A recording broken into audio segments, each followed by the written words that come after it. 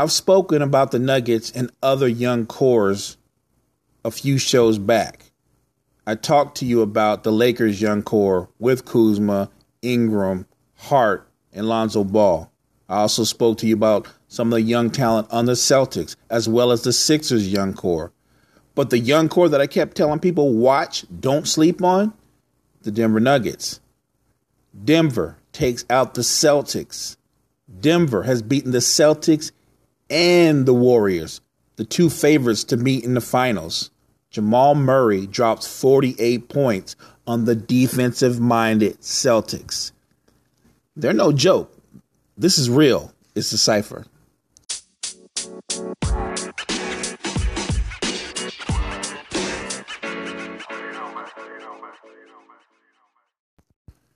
Last night, the Nuggets beat the Celtics 115-107 behind Jamal Murray's 48 points.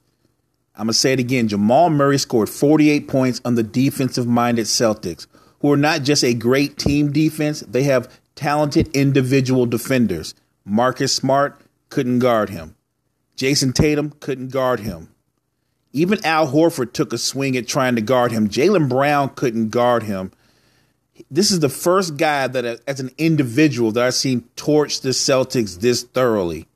But what's more important, in the bigger picture, the Nuggets now have victories over both the Warriors and the Celtics, the two teams favored to be in the finals. I've mentioned this before, that you have to watch this young core. When you look at Gary Harris, Jamal Murray, Nikola Jokic, throw in a Trey Lyles, not to mention the guys that aren't playing for them with an Isaiah Thomas, a Michael Porter, one of the best six men in the league, and Willie Barton. This team is loaded. And what they've done, what's changed about them, is they're playing defense themselves. They're competing better defensively. That's something they didn't do a year ago. Remember, this team's success shouldn't come as a shock. They won 46 games last year and missed the playoffs.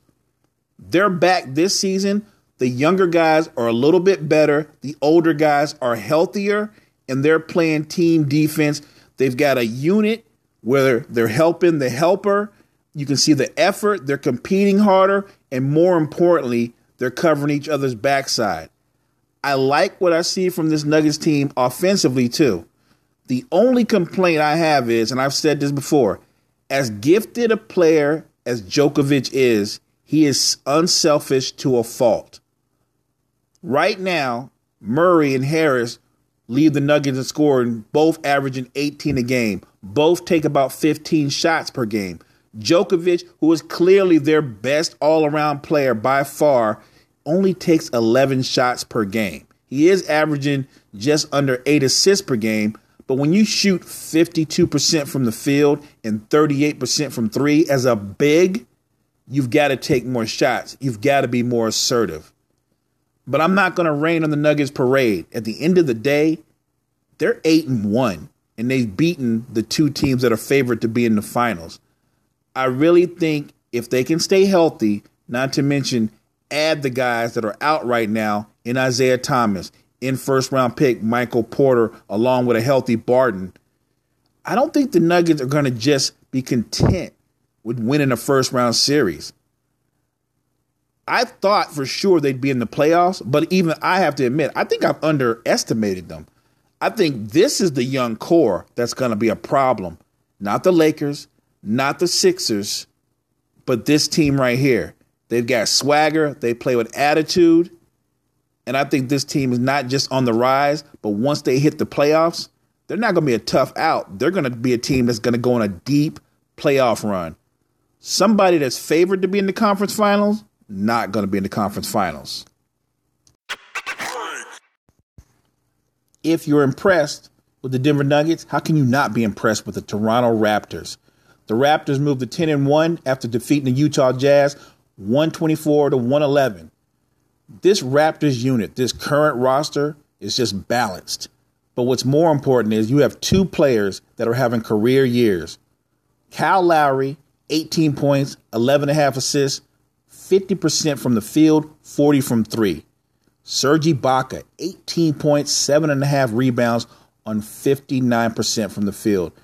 Ibaka has been a much more efficient player, but what's more importantly is he's operating more in the mid-post, taking his mid-range jump shot, and he's rolling to the basket a lot more than he has in the past few years.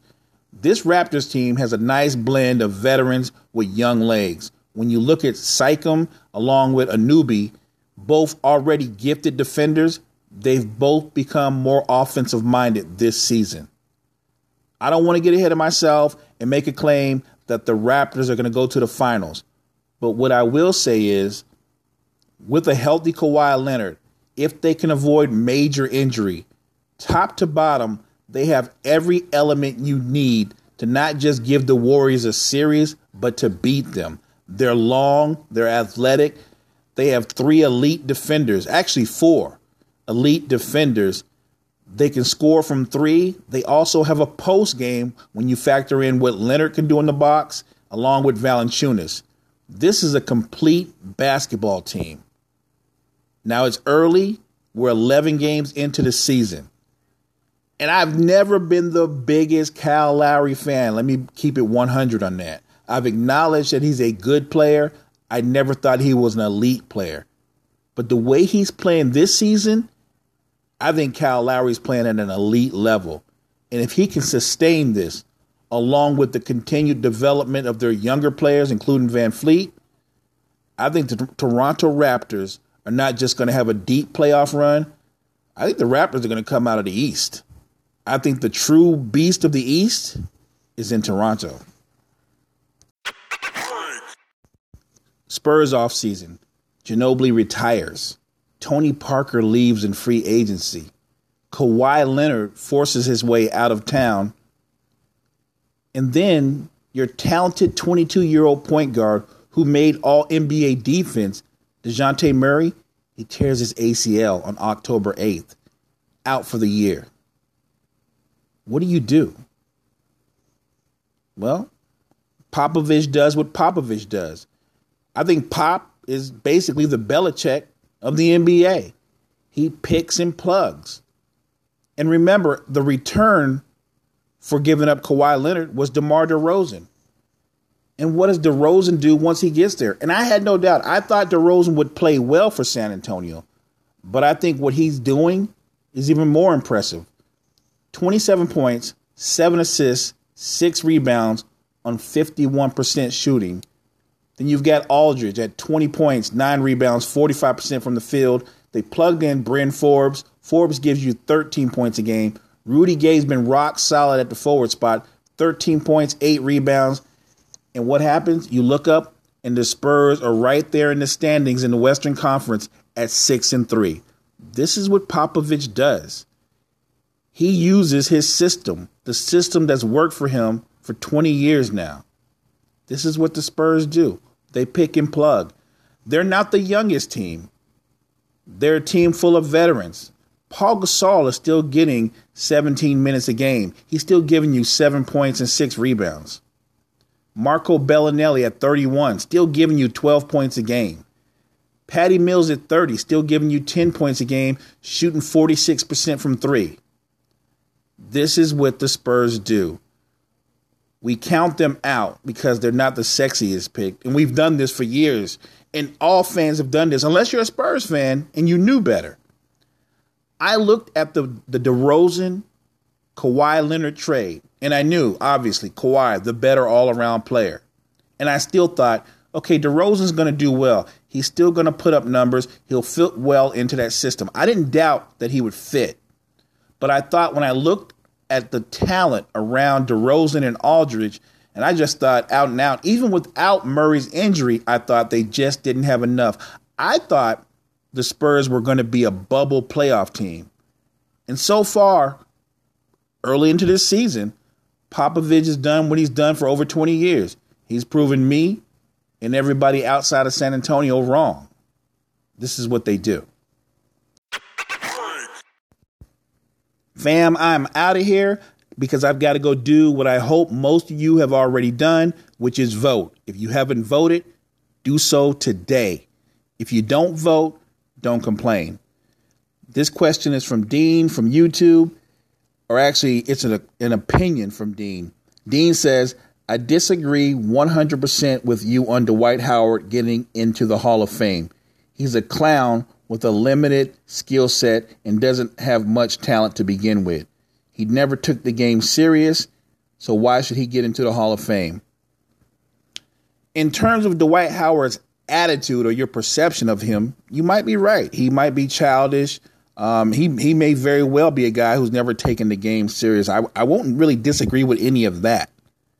But what I will say is you're still talking about somebody who's 3-time Defensive Player of the Year, who's I believe is an 8-time All-Star.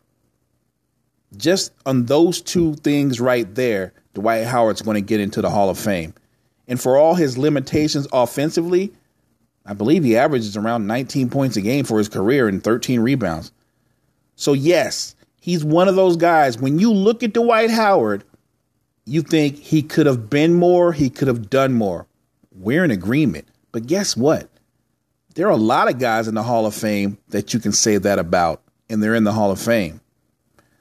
I'm going off of numbers. I'm not going off of personality. I'm going off of production. I'm not going off of whether I like him or not.